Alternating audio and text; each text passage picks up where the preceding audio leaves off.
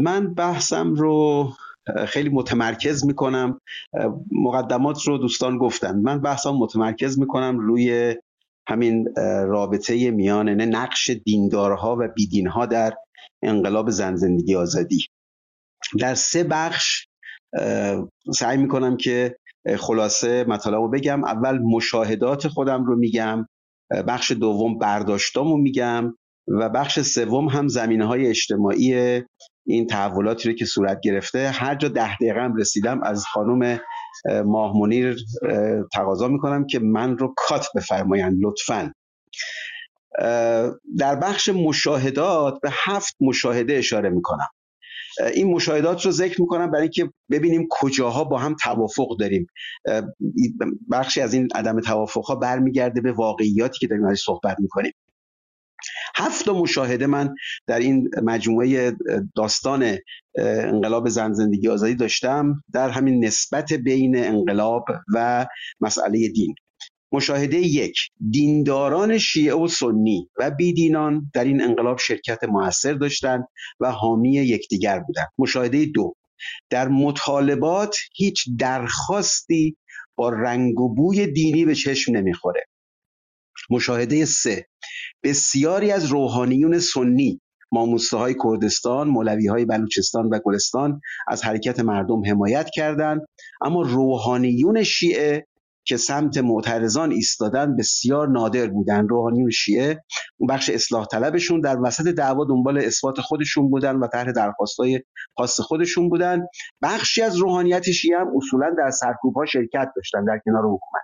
مشاهده 4: کشته‌ها و مجروحان در آثاری که از اونها باقی مونده هیچ سخنی به نفع دینداری یا علیه دینداری مردم به زبون نیاوردند. در این انقلاب اثری از دین ستیزی به چشم نمیخوره، همچنان که اثری از دین مداری به چشم نمیخوره. مشاهده 5: بخشی از کشته‌ها از خانواده‌های مذهبی سنتی و حتی اسلامگرا بودند.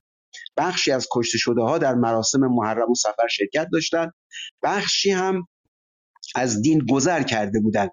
حکومت در شلیک به افراد به دینشون کاری نداشت. مشاهده 6: خانواده‌های دیندار با زبان دینی و خانواده‌های غیر دیندار با زبان و اصطلاحات عرفی علیه حکومت سخن میگفتند. البته این زبان دینی هم بیشتر وجه عرفی لعن و نفرین رو داره تا بعد ایدئولوژیک و باورمندانه. مشاهده 7: در خارج کشور اصولاً موضوع دین مورد چالش و تفرق نبود. دعواها در خارج بیشتر متمرکز بود بر موضوعات سیاسی و تاریخی. و اما برداشت‌ها، 4 برداشت رو من مطرح میکنم نسبت به این مشاهداتی که خدمتتون عرض کردم.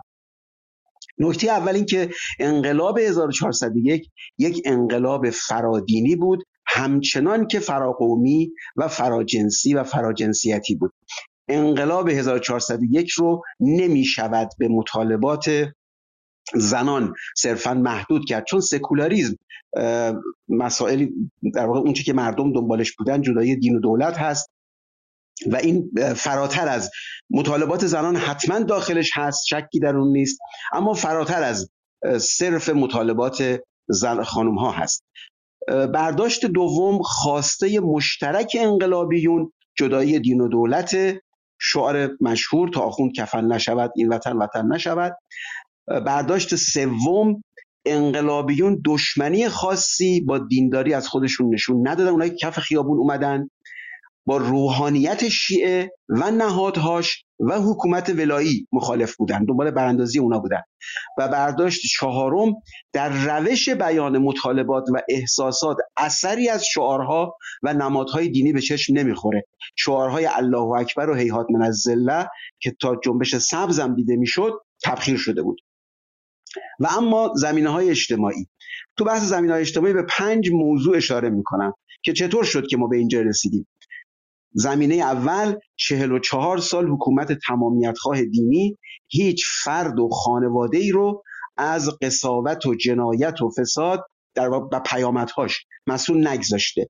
دوم: جنایات و فساد و امتیازات روحانیت شیعه و پاسداراشون در طی این 44 سال گسترش یافته، مستمر بوده، نهادینه شده. سوم: تحول زندگی مردم در جهت عرفی شدن با انقلاب‌های جنسی، اطلاعاتی، شهری شدن، ارزشی، مذهبی، منزلتی، سبک زندگی، اینا اتفاقاتی است که در طی این 4 دهه افتاده و اینها پس زمینه این داستانی بود که ما سال پیش دیدیم. چهارم، هرچه بیشتر مردم، این یک برقراری نسبت هست، هرچه بیشتر مردم با اسلام آشناتر شدند، بیشتر از اون فاصله گرفتن. مثل آدمایی هستن که عشق در نگاه اول دارن و هیچ سنخیتی با هم ندارن، یه دوره که با هم زندگی کنن اصلا متنفر میشن، خداحافظ.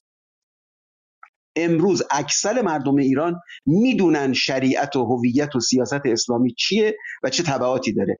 و پنجم، تنفر جوانان که واقعا کلیدی بوده، تنفر جوانان دهه 80 از زندگی دوگانه، ریاکاری مذهبی نقشی بی‌بدیل در انقلاب 1401 داشته